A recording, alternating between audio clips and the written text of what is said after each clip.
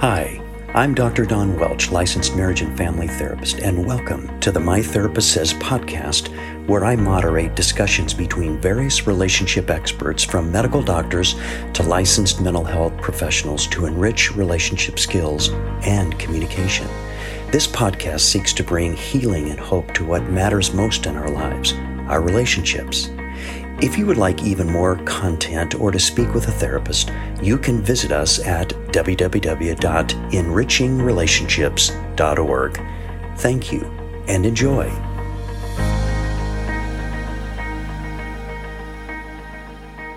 We welcome you to another My Therapist Says. It's an experience like having a therapist in your living room, because you're going to be able to ask some questions directly to this panel. And so we look forward to that tonight. Everyone have a 3x5 card. Did you have a 3x5 card? Hold that up if you have that. I want to make sure that everyone has one. Thank you. On that 3x5 card, you may write any question that you would like. It will be transported to me up front. I'll moderate the evening. We'll be able to hopefully get to most, if not all, of the questions this evening on this very important topic on addictive behaviors. And I know tonight, when you do an addictive behaviors seminar, it actually begins to diminish, because a lot of people think, well, I don't have any addiction, so I'm not sure I want to go to that. Or if I go, someone will think I have an addictive behavior because I showed up. But that's not the case tonight. When you think about it, many of us have people within our sphere of influence who have addictive behaviors. And if you think of somebody just, say, working 70 or 80 or 90 hours a week, not because they have to, but maybe because they like to, that could be in that camp. We oftentimes don't think of that. There are some rather severe addictive behaviors, of course. That one can be decimating to families as well. But as we work tonight, we have already prayed, and we anticipate God's Spirit to be with us. Just want to mention that all of these My Therapist Says presentations may be located on our website, theskylinechurch.org. If you have a friend or loved one that may be interested in this topic, they were not able to be here this evening, all you need to do is give them our website, go to the counseling area. All of our previous ones, now we have, I believe, over 40 of them that have been archived on various topics. You may peruse that and look through the previous presentations for topics. I'm always excited to introduce our panel members, because when I look at these panel members and I begin to pray, as we did this evening again, I'm just reminded of the amount of work and effort it takes to reach the level of expertise that we have on this in this panel this evening and on the front of the church here today. And so I'm thrilled to introduce our panel members. But as we meet together, I just pray that this is going to be enriching to you, that it would not only help you as a person, but perhaps your life and someone in your sphere of influence may be impacted by God's presence with us this night. Let's have a word of prayer, and then we're going to do a very brief introduction and move right into our evening. Let's pray, shall we? Father, thank you so much for the fact that you love us with agape love, and you care so deeply about every person. Every person is unique, and in your sight, everyone is precious. And we thank you for that this evening.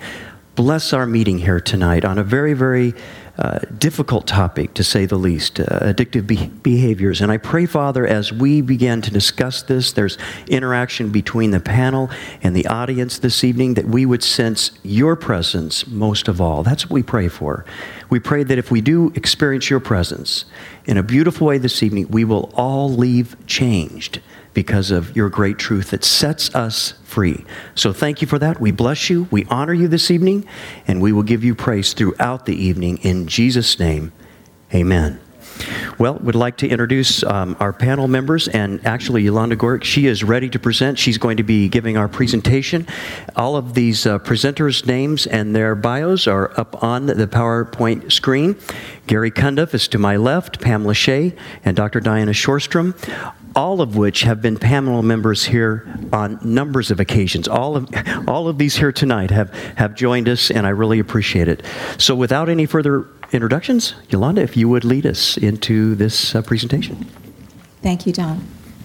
Hi, everyone. How are you?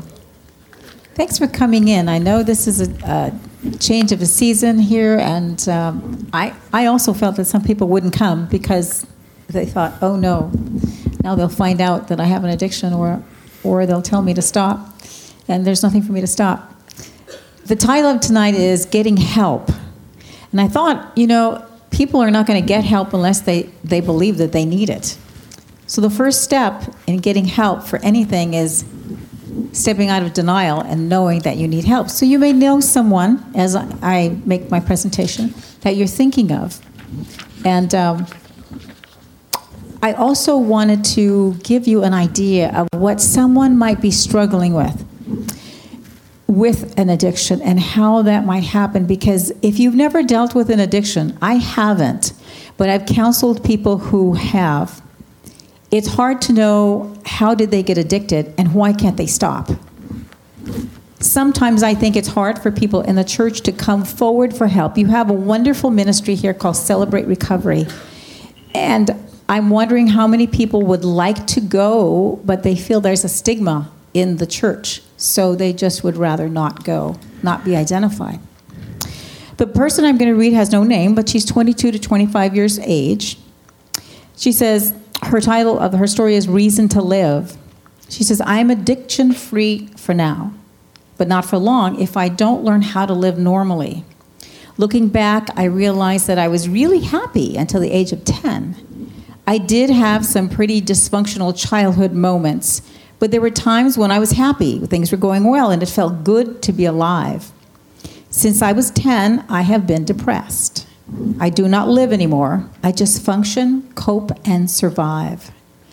Honestly, there's nothing in this world that I enjoy except for food. It calms me, soothes me, brings me comfort. I am a food addict, if ever there was one. Since I was 10, I developed an eating disorder. I realized that I could just not stop eating. I always had to be chewing something. I started struggling with my weight and went through bulimia, then anorexia, and finally all the way to obesity. Last year, my doctor put me on a stimulant weight loss medication, and I loved it.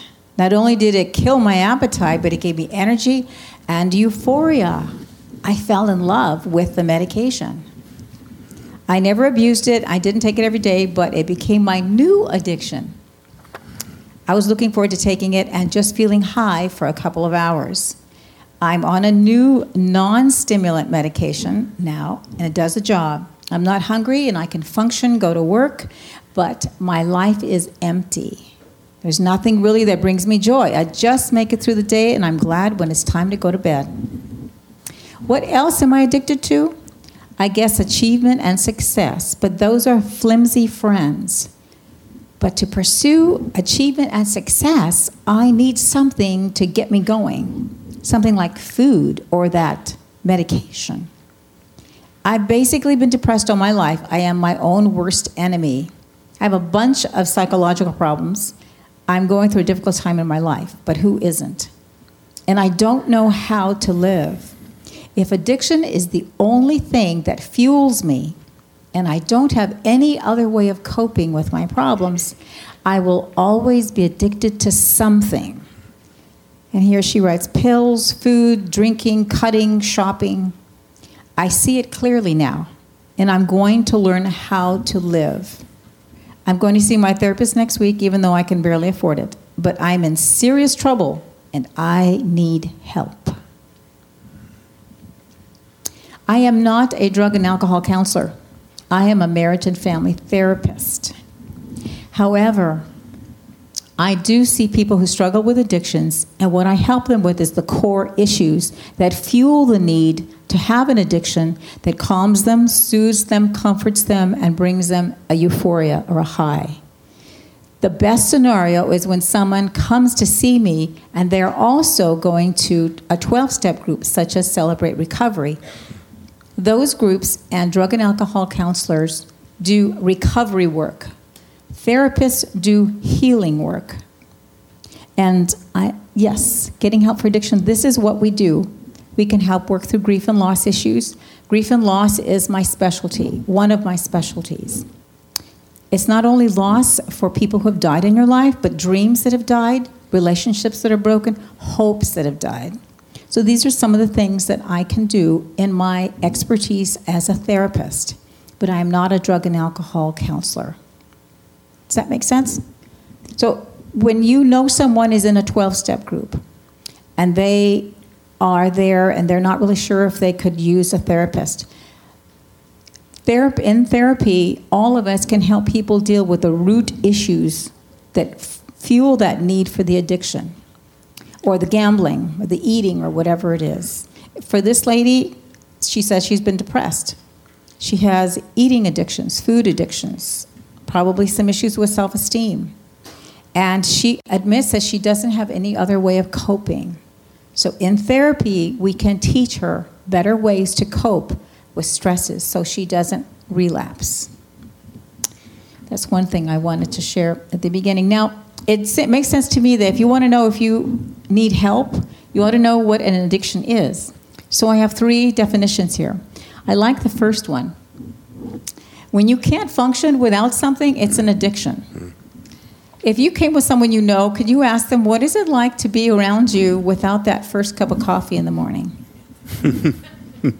Or I'm already touching a sensitive issue.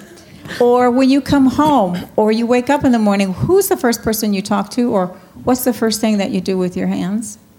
Is it a computer? Yeah, it is. Do you know California is the first state to have a law that you cannot be texting and talking to someone while driving? That's pretty bad.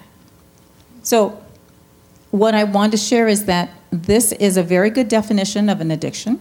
The next one goes a little bit deeper. It says it's a recurring compulsion. Something compels you to engage in a specific activity, even though you know that it's bad for you, bad for the people who love you, and really makes a problem for your work life. So you're doing it knowingly that it causes problems. The third definition is what is specifically to 2 components. Therapeutically or clinically, the definition of an addiction is it must have 2 ingredients. It must have tolerance. You must experience tolerance and well-defined physiological symptoms upon withdrawal. Tolerance simply means that when you start taking this substance or doing this behavior, such as shopaholic, gambling, or a drug, that you need more and more of it, and you need it more frequently because it doesn't give you the same high or the same euphoria that it did with just a little bit, and you need more. The second one is if you try to cut back just a little bit, or you decide it's time to quit, you will go through withdrawal symptoms that will be so uncomfortable, it may even make you change your mind that you need to stay on it because the withdrawal symptoms are too uncomfortable. So that is what we're dealing with when we talk about addiction. The next fact that I found out may surprise you. It surprised me. All addictions work in the same pathways in the brain to work through the pleasure pathways, but I didn't know that shopaholics have the same chemical reactions in their brain as a heroin addict. That is amazing to me. So you may say, well, I've heard people say in therapy, well, you know, I'm not that bad. I'm not falling down drunk, for heaven's sake. I just gamble a little. I'm losing the house, but I'll get it back on the next time I go.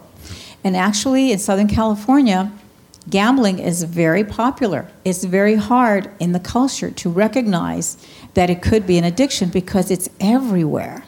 So that's the next point I want. The factors in addiction could be genetic. You could have a genetic predisposition for addiction. It's usually set off by an incident that really pushes your coping skills. You're not able to cope with it, and so you could have a genetic predisposition for addiction. Psychological. You can get addicted to the feelings, just like our friend said in the beginning. She felt great. She felt euphoria, and that's what she lived for because she didn't have a life. You can be addicted to that. Pharmacological speaks for itself. That's what the drug does. Cultural. Cultural was important because I feel that the culture in the church and the culture in our society may produce an environment where it could be hard to know if you are addicted to a behavior or a substance. Let's say in the church, I know I've talked to several ladies who give and give and give and give. Whatever the church wants or whatever they need, they have no life. And when they come home, their life belongs to their family. And so they have some issues there where they are attached to their need for significance. And it's very difficult because they're in a church and they feel that is their role. That's what they need to do. The other one in culture is that I picked up the reader. We just moved here to San Diego in December. So I picked up the reader to find out what San Diego is like and how it's different than Los Angeles. And if you look at the reader, it seems like we all have problems with our bodies because they constantly advertise, we need change, we need a makeover, and they can help us. Even our eyelids have problems. Our hips, everything. There's just nothing that they can't fix. So we have a preoccupation there that may or may not be an obsession, but it's certainly something they want you to look at. There's also a show. My mother told me there was a show she was watching for it's not a new addiction, but it is called hoarding. Hoarding is something that you understand what it is, but the source of it could be fear. Fear there's not enough. Fear there won't be enough for someone else, much less yourself. So you save everything, even if you don't have room for it. And in this economic downturn, what I'm seeing in therapy, I don't know if any of you have seen that too, is a lot of people are coming in complaining about anxiety, depression, and fears are surfacing. Some of their fears are not their own. Some of them is because they watch television and all they see and what they tune in is all the dire circumstances. The job rate is going down. This is happening. California is going bankrupt. And so some of their fears are being ignited by what they hear, but not, and it makes it very hard for them to be reality-based. So hoarding is something that is interesting that it's coming up.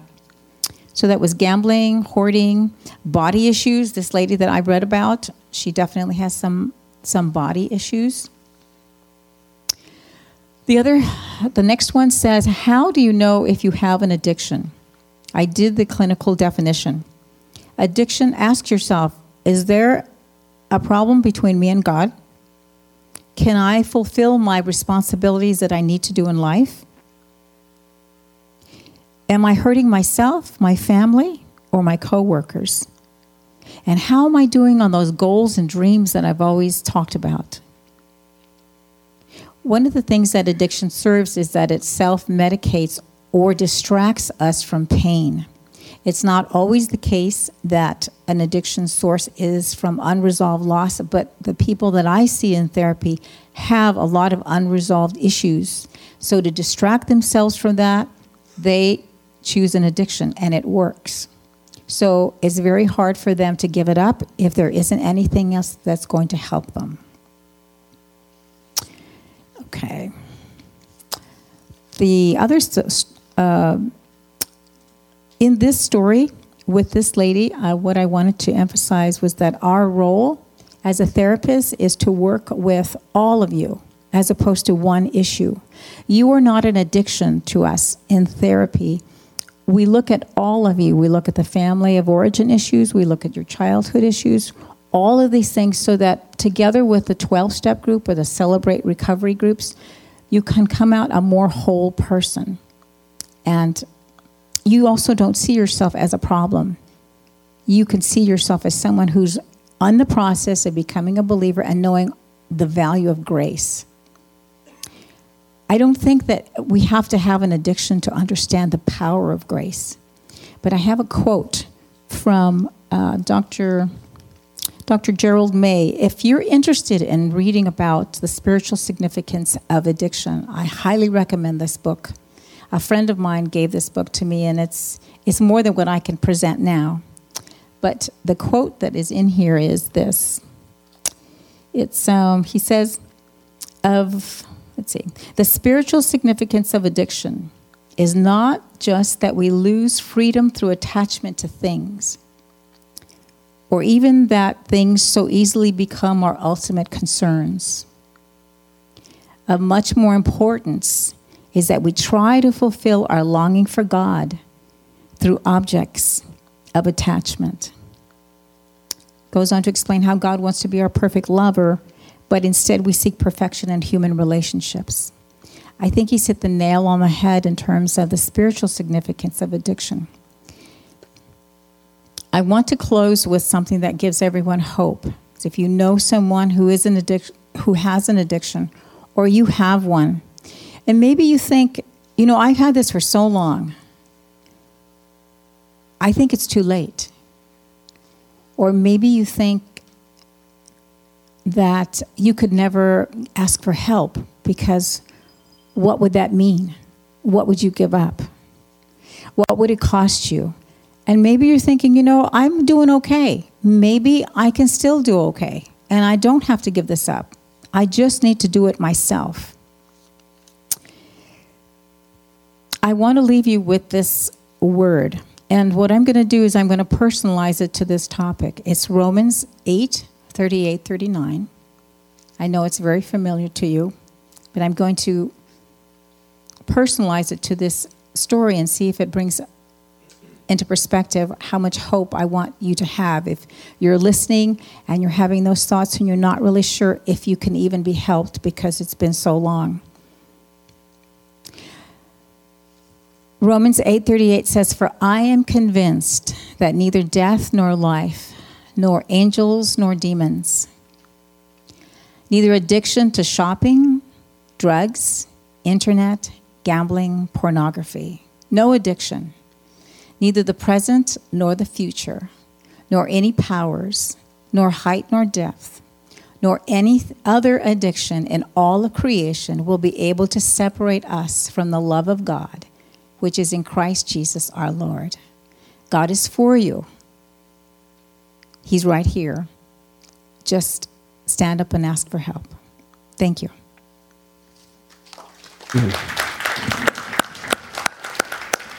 Thank you very much, Yolanda. A wonderful, helpful presentation as we begin this evening. And I just want to mention I was moving pretty quickly through the introduction so that we can have ample time this evening for discussion. I have a number of cards here. I didn't quite mention, but when you raised the card, the 3x5 card, that meant that you can write a question. Please feel free again to write a question if you have it. Just hold it up in the air.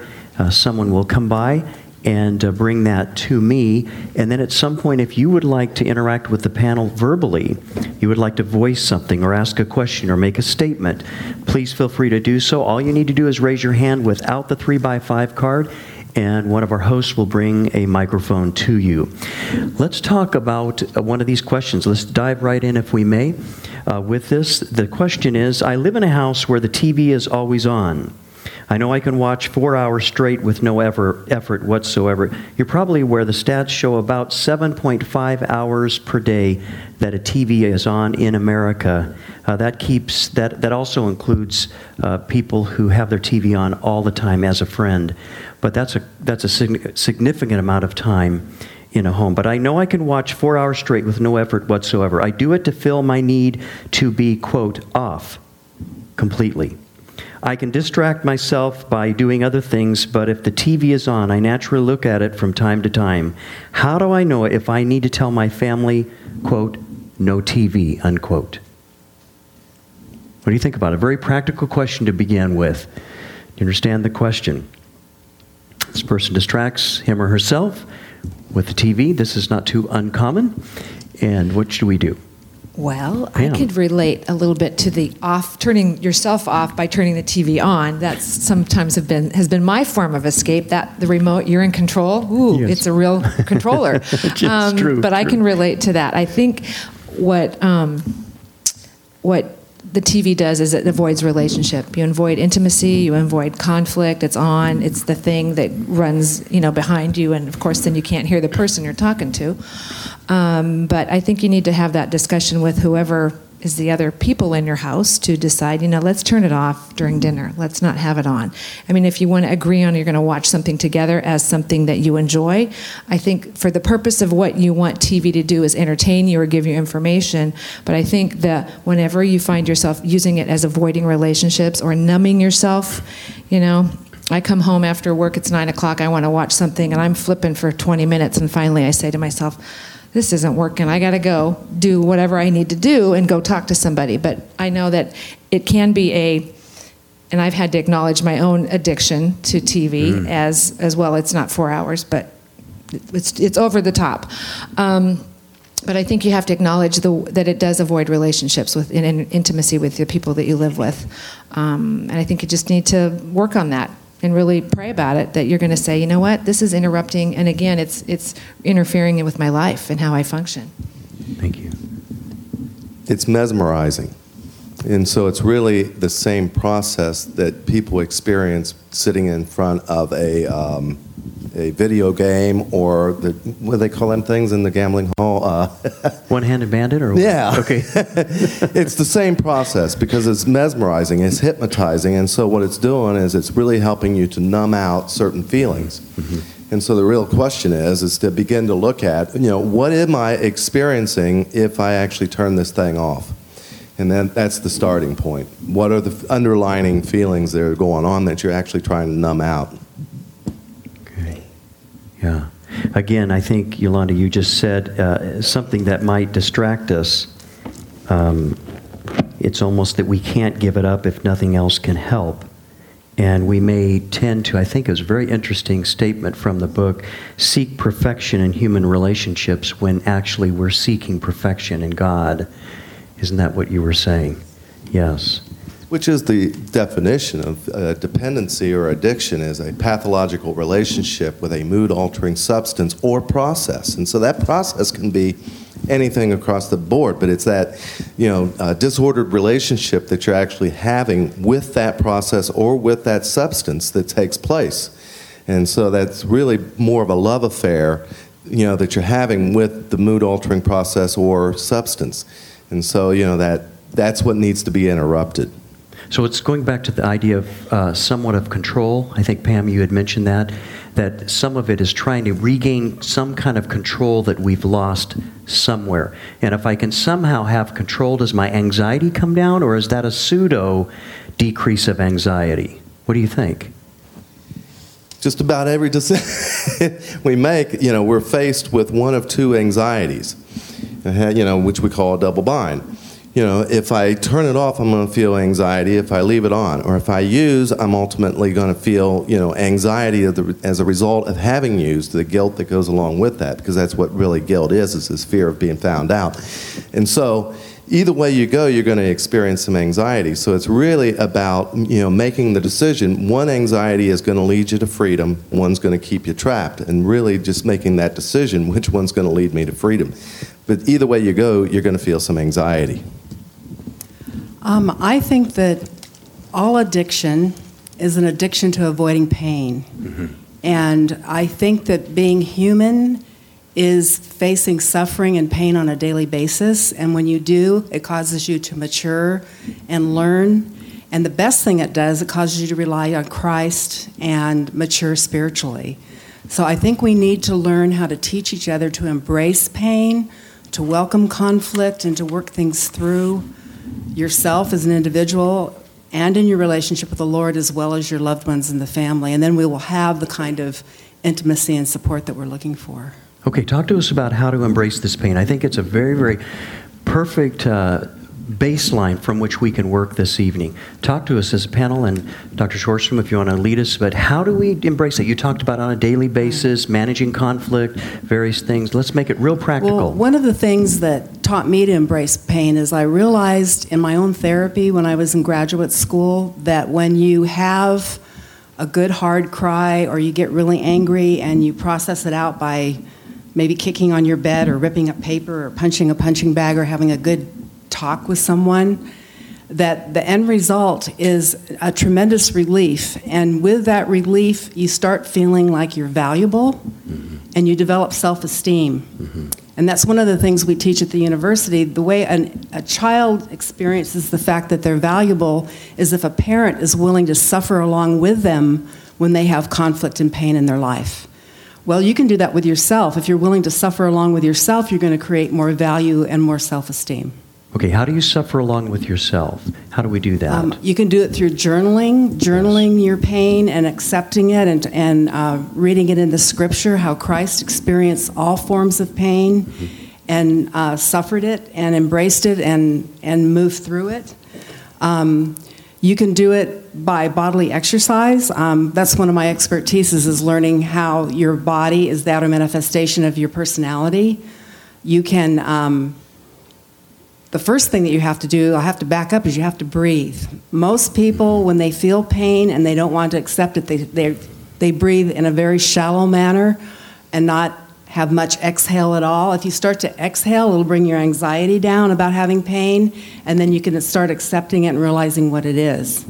But if nothing else, you can do hard physical exercise as you're acknowledging to yourself what your conflict is and what the painful thing is, and all of a sudden it does not become so threatening, it becomes energizing.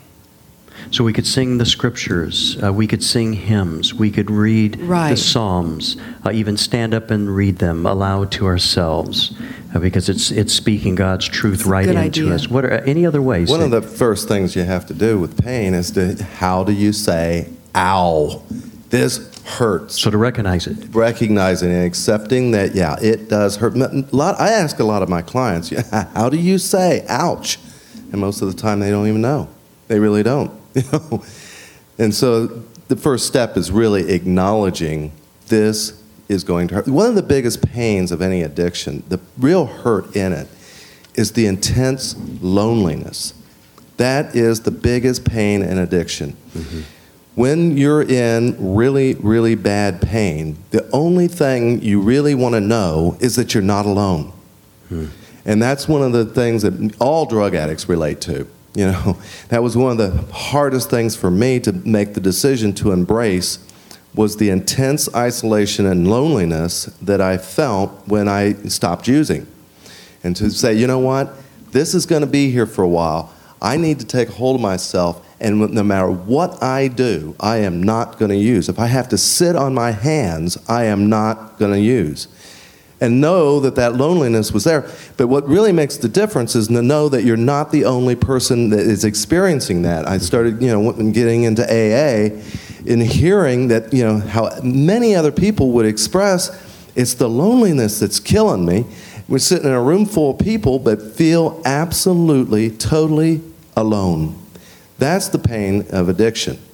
For the most part, and then you have the shame, and because shame is the underpinning drive of all addictions, but the loneliness is at the very top. Okay, now let's stop there for a moment, because there are many people here who are not facing addiction, but they may have someone with whom they love and care for and want to help. You're saying that aloneness. Why is the person feeling so alone? Let's be real practical here. The very first step of psychological development is trust. Mm-hmm. Trust is what gives us the ability to bond, to have those secure attachments with one another. And it's through that trusting, those secure attachments and that bonding, that we're able to give and receive love. The first, spiritual developmental block is the ability to love. Mm-hmm. We have love, joy, peace, patience, And so, that is blocked when you have no trust. What addicts experience, for the most part, is their trust has been so violated, they become, walled off, not capable of having that bonding experience to give and receive that love. And as a result, there's this tremendous sense of isolation and loneliness that takes place. And of course, that being the number one building block of psychological development, all the rest of the, developmental blocks just get wobbly, and, they just don't, they don't develop. As well as the spiritual, building blocks. You can't have any joy in your life if you don't feel loved and not able to give and receive love. That's why it is so important for addicts of any sort to be in a group, to be able to interact, to hold each other, to talk about that with one another. Trying to recover alone is insane. Okay, let's back it off for just a moment. The addict in a hospital, and let's move back into our home with the remote, if we can. That might fit a little more. Some of us here with this. So we're talking about feeling alone or insecurity. Aloneness or insecurity then breeds compensatory behavior. Then compensatory behavior, when you do that particular behavior, leads to insecurity. And that it just continues to feed on itself. So I'm sitting at home with my clicker or whatever, if you have 2 or 3 or whatever, they're going all at once, and I'm doing a compensatory behavior. When I get done, you're suggesting that I may well feel alone or insecure. And I thought, well, it would have been better if I came home at 9, let's use your illustration if we can, Pam, came home at 9, and then I would find myself reading Scripture. But it doesn't seem to speak to me, so I turn the TV on. But yet I feel much more alone. How would you speak to that person? What would you suggest from a spiritual standpoint related to this compensatory, I'm using that word, kind of a compensatory behavior that drives it once again into an insecure, alone place? What's compensatory? Well, kind of a compensatory behavior would mean that I'm driving. It solves some kind of problem for me. Then it leads me back to the aloneness. I think you're talking about the isolation that a person feels, whatever kind of addiction they're in. Because I think one of the things I think that is, I've got a quote that says, secrets are a breeding ground for addictions, or a fertile ground for addiction, so that if there's secrets somewhere about, past growing up, or, yeah, you're only as sick as your secrets, right? But I think that aloneness of that you feel stuck in it, and that you feel like, okay, I can go and journal, or I can go and pray, or I can go read in Scripture, because that requires something of you, where the TV is just instant. And that's the thing about any addiction, is it's instant. Usually food is instant. And so we're looking for something that's going to require more of us to engage in the process of, okay, I feel alone right now. If I read a scripture that says nothing can separate me from the love of God, or if I feel, again, my spouse is in the other room, but he's doing something else, but if I go and attempt to engage in a conversation and express my feelings that, wow, I had a really tough day, that requires something of me. I don't feel like talking. I've talked all day, or I've listened all day, and I'm like, I'm turning it off. But if I just check in and make an attempt of an effort that requires, again, an effort on my part to go engage in an activity that will give me some sense of security rather than turning my emotions off, it's just going to require more of us. And I have those available as a menu. I'm going to read tonight. I'm going to go find an inspirational blog or something on the internet. I'm going to have a book right there instead of the remote. I think it requires us to engage in some other process besides the instant gratification that we get. Outstanding. Anyone else? That's very practical, and I think it very helpful. To even plan to have, say, the books around us are easily accessible, or thinking through that I'm going to take the inertia to reach out in relationship. Yes. Okay, let's move on to some other questions, if we may. If you are an addict, does that mean God or Jesus is not Lord of your life? Therefore, will you not go to heaven? That's the question. If you are an addict, does that mean that God is not Lord of your life? Therefore, will you not go to heaven?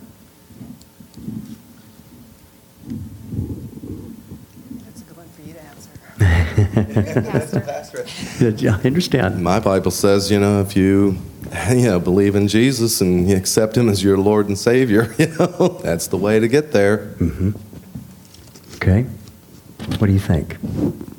I think if you're asking is, if a person is an addict, there's an area of that person's life that God is not Lord over. You are. You're the God over that. And that you are. Another word for addiction is slavery. Slavery to an idol, because you've given up your freedom. So in that particular area, all that issue, all that it is, you are serving another God with a small g. Or that person is serving another God with a small g. And it's a process of allowing God to be Lord over all the areas of your life, because He wants all of you, not parts of you. So I think that that's an ongoing process of trust and belief and faith, and knowing that if you give it up, you're not losing what you think you're losing. You're gaining more of who you are. But that's a process. So to me, the salvation, yes, I believe Gary is right on. That's when you accepted Jesus as your Lord and Savior. That is supposed to be the way we all go to heaven. But the separate issue of the addiction, someone else is Lord of that area. So it kind of goes back to what God said, have no other idols before me. So when we have idols or when we have addictions, we actually are worshiping those addictions, or we're worshiping something other than God. And if that's the case, then the devil is doing his job well. He's isolating us from God. And isolation leaves us back to loneliness because that's disconnect. And disconnect leads us to high fear, high anxiety, and this repetition of addiction. Is that correct? So maybe the question might read a little more, what does addiction do to me? Well, it isolates me from God, therefore I really don't have the peace that God promises us because we're isolating from His gift, therefore we're not receiving, much like a healthy person will receive food, and if you're healthy, you would assimilate it, you digest it and assimilate it into your being. And here we're saying that you're so disconnected that you're in trouble. You're really not living the peace that God has called us. I think addiction. See, that's the part of that thing. That's what I'm hearing in that is that's shame is the underpinning drive of all addictions. Mm-hmm. Shame is not a feeling; it's an identity. And so again, I'm hearing that come through there, even with that question: am I good enough? Is there something really? Am I defective, flawed, fouled? Is there something so inherently wrong with me that I can't move forward and even have a relationship with God? That's shame speaking. And every addict I've ever known, has that on board. And they, most of the time people think of shame as I've done something bad and I feel shameful for it. That's not the term the way I'm using that term. The term shame I'm using is it's an identity that someone carries with them that somehow you're uniquely bad, different and more bad than anyone else. See, guilt says what I did was bad, what I did was wrong, what I did was a mistake. Shame says I am wrong, I am a mistake, and I am bad. Yes. And that is an excruciatingly painful experience to live with. And so just even in that question, that's a question that's indicating a lot of shame really, operating in that. You're no different than anyone else. Last I read, we've all sinned and fallen short of the glory of God, but by the propitiation of Jesus Christ, we have been redeemed to righteousness. Mm-hmm. That pretty much covers all of us. And so, it's dealing with that shame issue, I think, is probably, the place to start.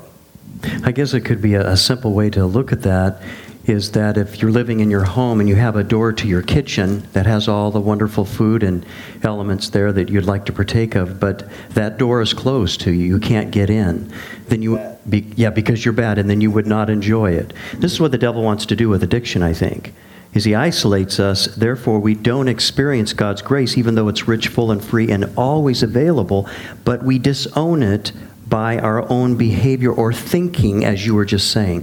Here's a more difficult question, I think, as we go along.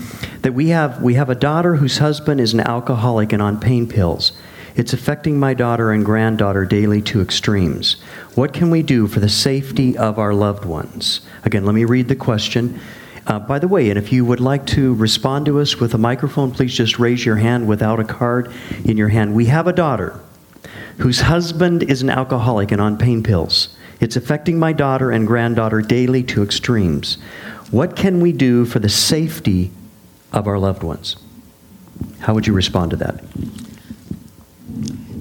Well, the first thing I would do is get educated on addiction, and a lot of the hospitals in San Diego have free seminars. I know that Scripps McDonald in La Jolla on Wednesday night has free seminars for all the family members of the addict to help them all get on the same page and understand that what's involved in the addiction, and then they will train you for free to do an intervention so you can really take action to get that person the right help. And I think when it comes to that kind of an addiction, you do need to take action. Just like if somebody was bleeding out of an artery, you wouldn't sit around and discuss, well, gee, what should we do? You would go to an emergency room or take them to a doctor or take the right action. Well, I think the right action is education and intervention.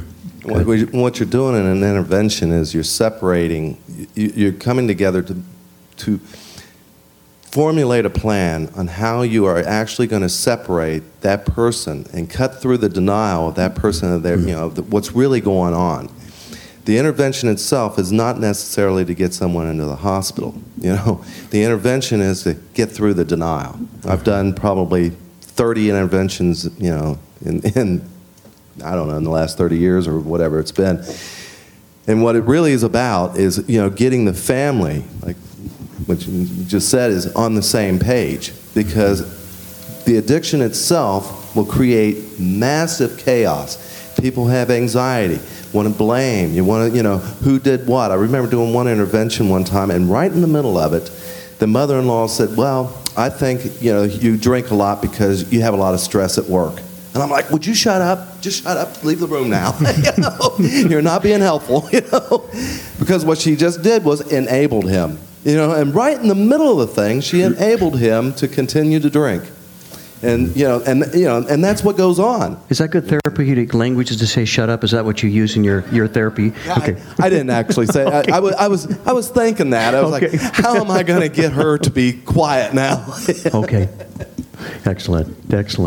Pam. The word I heard in the question was safety, and I think that is what you, as a parent of a daughter who is in a situation like that, of course you're looking out for their safety.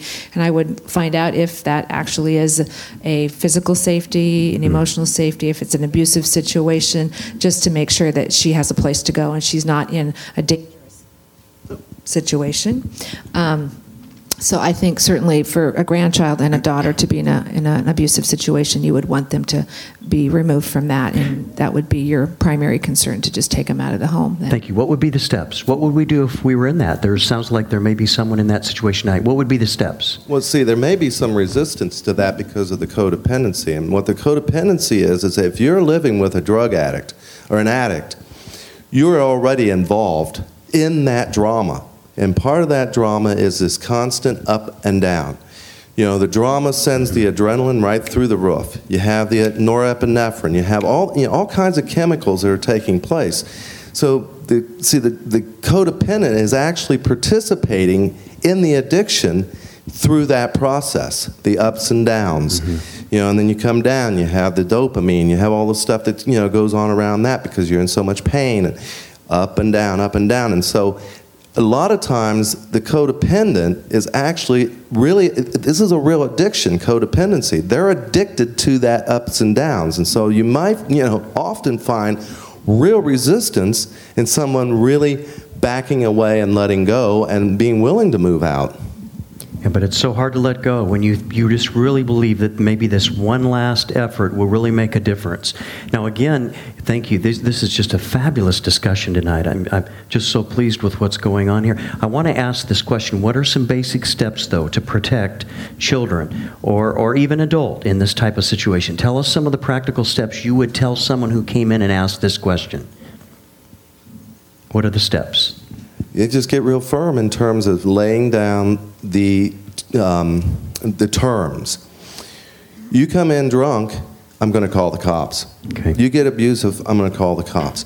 You put clothes in the trunk of your car, so that you can get to a motel or, you're able to leave so that you don't have to think about that stuff. Somebody comes in drunk, they're, being, violent or abusive verbally or whatever. You don't have to think, I got to pack clothes.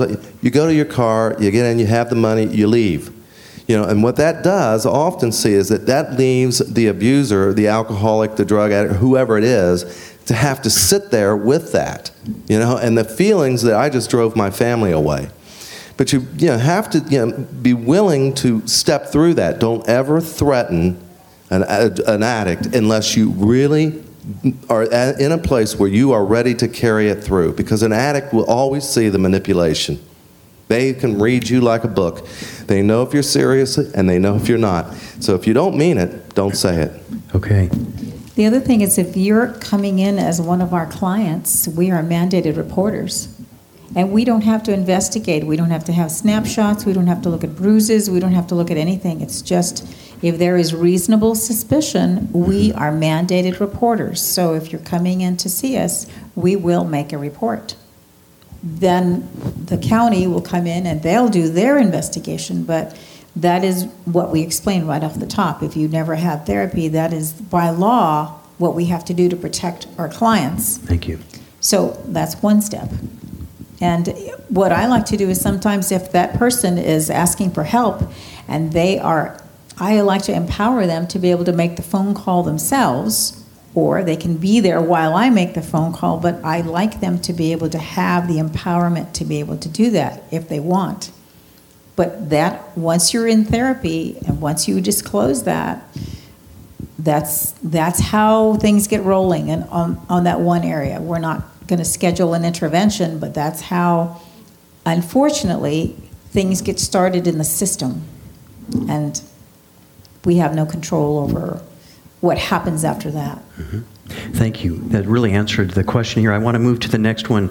This is very helpful. How can you let someone know that they have an addiction? She gets very upset if you mention to her eating habits or weight. So how can you let someone know that they have an addiction? Apparently this person is asking this question that of a particular person. She gets very upset if you mention to her eating habits or weight. Well, usually when it comes to a food addiction or an eating disorder, you really do need to have a formal therapist help you confront that problem, whether it be a physician, an MD, or a psychologist or a counselor, because there is tremendous denial.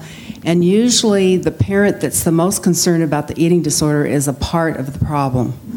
So both the parent and the person with the eating disorder need to seek professional help. Okay. And why is it? Help give us insight on that. Why is the parent or the caregiver closest to that or concerned the most about? Because often, especially with anorexia and extreme dieting, there's a parent that has put a lot of emphasis that the person perform well and be perfect and have really high performance standards. And so the child or the daughter or the son feels very controlled by that, and the only control they feel they have in their life is to be able to control their food intake. So the parent needs to learn how to let go and have faith in that child and talk about food in a completely different manner than how it's been addressed up to that point. Okay. Some other practical steps then, thank you, for how to confront an addict. Maybe it's a less pervasive issue. Maybe back to the TV issue. I don't know. That seems to be a common one, though. Well, again, it's getting through the denial. Addicts are really, I don't know if you know this or not, but they're really pretty defended. Okay, what's defended? Tell us what that means. What does it mean to be defended? The whole system of defense. Rationalizing, justifying, blaming, projecting, all the defense mechanisms that Freud first enunciated and, talked about. They have all of them, Anger, is what. And so all that defensiveness coming at you, you don't know if it's rationalizing or justifying, or they're projecting, or they're going to blame, or th're going to get angry, or what's really going to happen. Mm-hmm. And so to try to, confront an addict dead on individually, you're going to lose. That's why, Dr. Sorsum, you were saying you really need professional help. You need critical mass. And that's what, basically intervention is. It's creating critical mass. You have a whole group. I can, as an addict, I was able to defend against any individual, maybe 2 or 3 at a time. They could come at me all they wanted. Then I'd rationalize, project, blame, get angry, do all this stuff, and I could defend them off. But when the whole group, that was a whole different deal. There was no way to keep them off, and after a period of time, it was like, okay, I surrender, I give up. It's critical mass is what you're looking for. So would we equate a hardened heart, which God really is pained over, a hardened heart as someone who's defended? Are we saying the same thing here? That's why God perhaps really, really is in pain over a hardened heart, because it's difficult to get behind that. Is that what we're saying? Yes, and that's what it means to hit bottom. I don't know if you've heard that saying before, that an addict has to hit bottom, which means to become completely broken and contrite. Yes. And say, I give up, the addiction's bigger than me, I turn it over to you, Lord, and I need you every day to turn this addiction or this compulsion over to you. And you get broken and you give up, and that's what hitting bottom means. Okay. See, I don't think it's a hardened heart. Okay. I love addicts, and almost, every addict that I've ever worked with, they're just extremely sensitive people, The same part of the brain that regulates emotional pain regulates physical pain. That's how, and we know that some people have a high tolerance for physical pain. They also have high tolerance for emotional pain. Addicts have very low tolerance for both. And so what you're really dealing with there isn't so much a hardened heart, it's a terrified heart. It's a heart that's just so wounded that, you touch them in any kind of way, what they experience is pain out of that. And so it's, it's not so much a hard heart, they're just terrified. Okay, so we're back to insecurity. You're describing insecurity. I'm talking about a defendedness, but you have a real understanding of their sensitivity that they have. So low self-esteem, low ego mass. They don't have a sense of well-being about themselves. Well, it's not self-esteem, because self-esteem is different than self-worth. It's a low sense of self-worth. Right. See, self-esteem is based on performance. It's what I do in a given day. How's my performance? And like I might tell somebody in a given day is, my self-esteem is pretty high today because, I haven't done anything incredibly stupid yet. Go home and see my wife, No one's told you to shut up yet. So yeah, okay exactly. Okay. But see, that's different. And, an individual can have because I've treated doctors, I remember treating one doctor one time, and he goes, "Gary, you don't get it. There's nothing wrong with my self-esteem." He goes, anything I set my mind to, I'm pretty sure I'll accomplish. I have no self-worth. All I do is take care of people. That's it. That's my life. That's all I do. And so he was identifying a low sense of self-worth, and people would talk to him about self-esteem, and it never made sense. And as we, worked that out, what the real issue is, he had no sense of self-worth. Okay, so our self-worth goes back to we're not able to receive God's grace, because if we were able to see ourselves through God's eyes, we would have tremendous self-worth. So I think we finally came around with that, but a very good discussion. We don't always have to agree. So, and I think you know a little more about this than I do. So, What's back to the trust issue? It's back to the trust issue. Yeah, that makes good sense. Let's look at another question here. How does addictive behavior relate to OC disorders, obsessive compulsive disorders? Okay, how does an addictive behavior relate to OCD? Or obsessive compulsive, an obsessive compulsive disorder. Is one a subset of the other, and how are symptoms, diagnoses, and treatment related? This is quite a question. Let's start with the first part. The reason people obsess is because they're trying to find a solution. Yes. And until they reach that solution, they're going to continue to strive to come to a solution. And often there just simply is no solution to certain problems. Why this person did this? Why did I have parents that just simply didn't love me? Well, there's no solution to that. And so a lot of times the obsession is just this ongoing drive to find that solution. And it's, people are compelled because we want resolution in our life. Mm-hmm. Yeah, which goes back to assertiveness in relationship when it's not working well. I think that was mentioned earlier, Diana, when you were mentioning that as well. Also, I think a true clinical diagnosis of OCD is a part of a clinical depression, and it's awfully chemically based, and you do need depressive medication to take care of that. And that doesn't mean that every addict has OCD at all. Right. You can be compelled to be obsessive and compulsive and not have the diagnosis of OCD. Yes. Good. And then the second part of it is, well, we just mentioned that one is a subset of the other. You delineated that. And how are symptoms, diagnoses, and treatment related? Well, they were talking about how does addictive behavior relate to OCD, and then the portion of this question, how are symptoms, diagnoses, and treatment related? I think we talked a little bit about that, didn't we?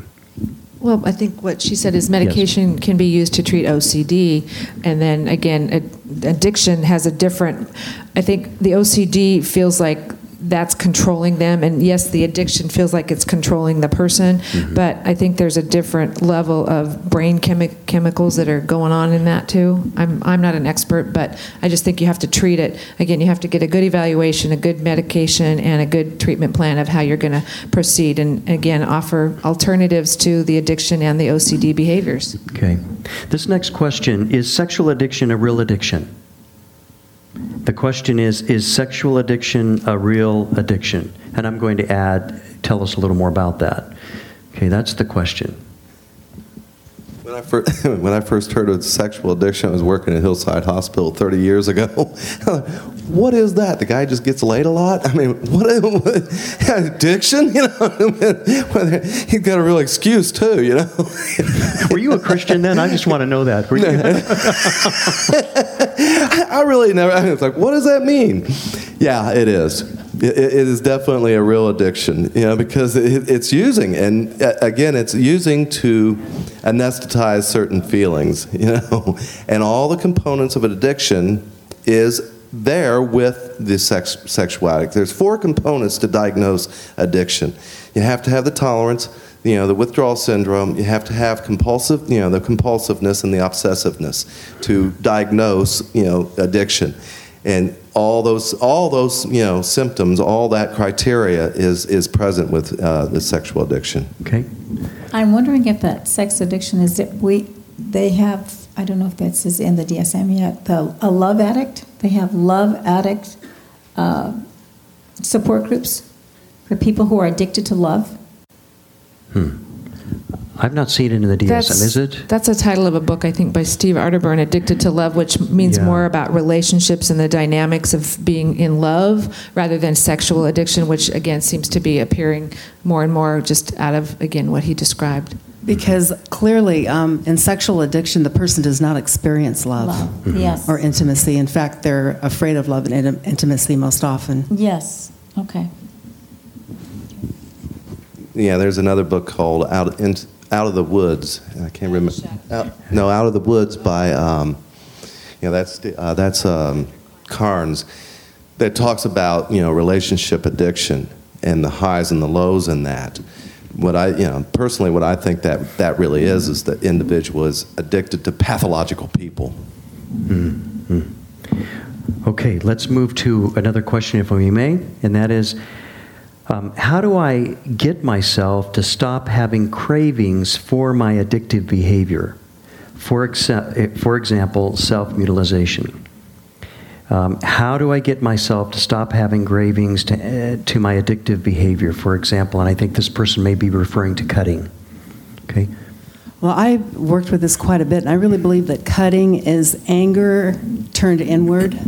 That usually the person is experiencing extreme disappointment and anger towards somebody or something and doesn't feel safe enough or trusting enough to discharge it out and talk about it and confront it. So instead of doing that, it turns into self-hate, and then they express that hatred by cutting and doing destructive things. I think the word craving strikes just that is, again, a physiological brain chemistry ignition kind of signal that goes on. And I think you have to, again, look at all the things that start a craving. If we're watching an advertisement on television about Burger King, okay, there we get a visual craving. And then we get the craving, the thought kicks it in even more and it extends it. So now we're thinking about it all the time. So I think you have to look at craving as, where do you set up the stop sign or the detour sign that says, I'm not going down that road today. I'm going to set up, again, other sorts of things to deter me from the cravings of the visual or the experience that sets it all in motion. You have to set up detours and stop signs because, again, that brain chemistry that gets kicked in is ready to go down that road with you to do the behavior. So you got to check it out. What are the thoughts right before that? And again, start figuring out what that looks like. Mm-hmm. This next question really ties in a practical way of asking how to work with it. And it says, how do I help my child with self-mutilation and depression? What can I do now to help her from not going back and hurting herself? I'm so proud of her being strong and a little more positive. So what are some practical steps that we can do, this person can do, or others, to help someone with an addictive behavior that is very hurting to them? I think to teach that person that anger is normal and necessary, and to accept those negative feelings and reinforce the person and help her deal with her anger and her negativity, and not just say, I'm so proud of her because she's positive and she's moving forward, but to say, I'm proud of you because you're admitting how angry you are and you're being real, and to tell her that real is better than perfect. Okay, let's park on the idea of anger for just a moment. It's such an important one, particularly in the church. How do we manage that? You said that it's a common feeling, and is it okay for us to be angry as Christians? How do we manage that, if so? And what's too much anger? Or maybe too little of anger? We don't express ourselves to the full. Talk to us about that. Well, I think it's important to focus on that it's okay to be angry at behavior, that you don't need to be angry at the person or a person's selfhood or or angry at God, but you can be angry like that you feel abandoned by God. You're angry at the behavior of being ignored by God, if you think that's what's going on. Yes. Or you can be angry at your father's behavior of raging at you or abandoning you, and it doesn't have to be towards the person. And what happens is, I really believe in the polarity theory that you can only be as loving and compassionate and passionate towards another human being as you can be angry and embrace your negativity. You can't have one without the other, that both are necessary for balance, not only in the personality and in the spirituality, but literally in your immune system. That a root cause to a lot of our immune problems today is internalized anger. I also believe that anger is the secondary emotion. I think we bypass what are the primary emotions that really result in the anger. And the first one is from the past. You look at what's the hurt that you have. The present, what is the frustration you're having. And then the future, what is the fear that you're experiencing. So that anger is, again, all of those things. But it's like, we can go from 0 to 60, recognizing what about that hurt and frustration and fear, and then it's already, the anger's already out and it's already being manifest in maybe unhealthy or destructive ways. Yeah, but suppose I'm a person that would say, well, I'm listening to what you're saying, it makes sense, except all I've ever experienced is anger from people at me. So how do I not express my anger at a person? For example, how do I manage the anger without having to project it or push it onto someone? Because that's what I've been used to all my life. What do we do? One of the things, I had a client with something similar to that, and one of them is to admit that you actually don't like it. One of them is to I think that women especially are so used to stifling that feeling inside, and they're so used to having men express that, that whether they're in the church or out of the, probably in the church more, women tend to stifle that and excuse it and tolerate abusive anger, abusive emotions by other people. It's very hard for them to own their own anger, own their shock, and own their, more than irritation. It's very hard for them to even think that they could even feel upset. I mean, if we're saying upset. So sometimes I help them use other words besides anger, because that's like the A word. You don't want to use that. So how about brewing? How about really upset? Okay, I'm kind of upset about that. I think they were either raised in a home where it wasn't possible for them to express any emotion or even anger. So it's very difficult just to be able to admit they're feeling this, and then to say, this is actually healthy because you're actually being honest. And I think they're so easy, they lie to themselves and they lie to others, and they just accept it. And they feel that in some way, this is what God wants them to do. So much of it is just a deception. So letting them know that they have a legitimate need to express how they feel, how they react, we can get down to that later. But I feel that women need to own their own feelings and not be afraid to say, yes, I'm really angry at what happened. Because they tolerate, I feel, a lot in the name of what they're supposed to behave like, what is expected of them as caregivers in life and servants in the church.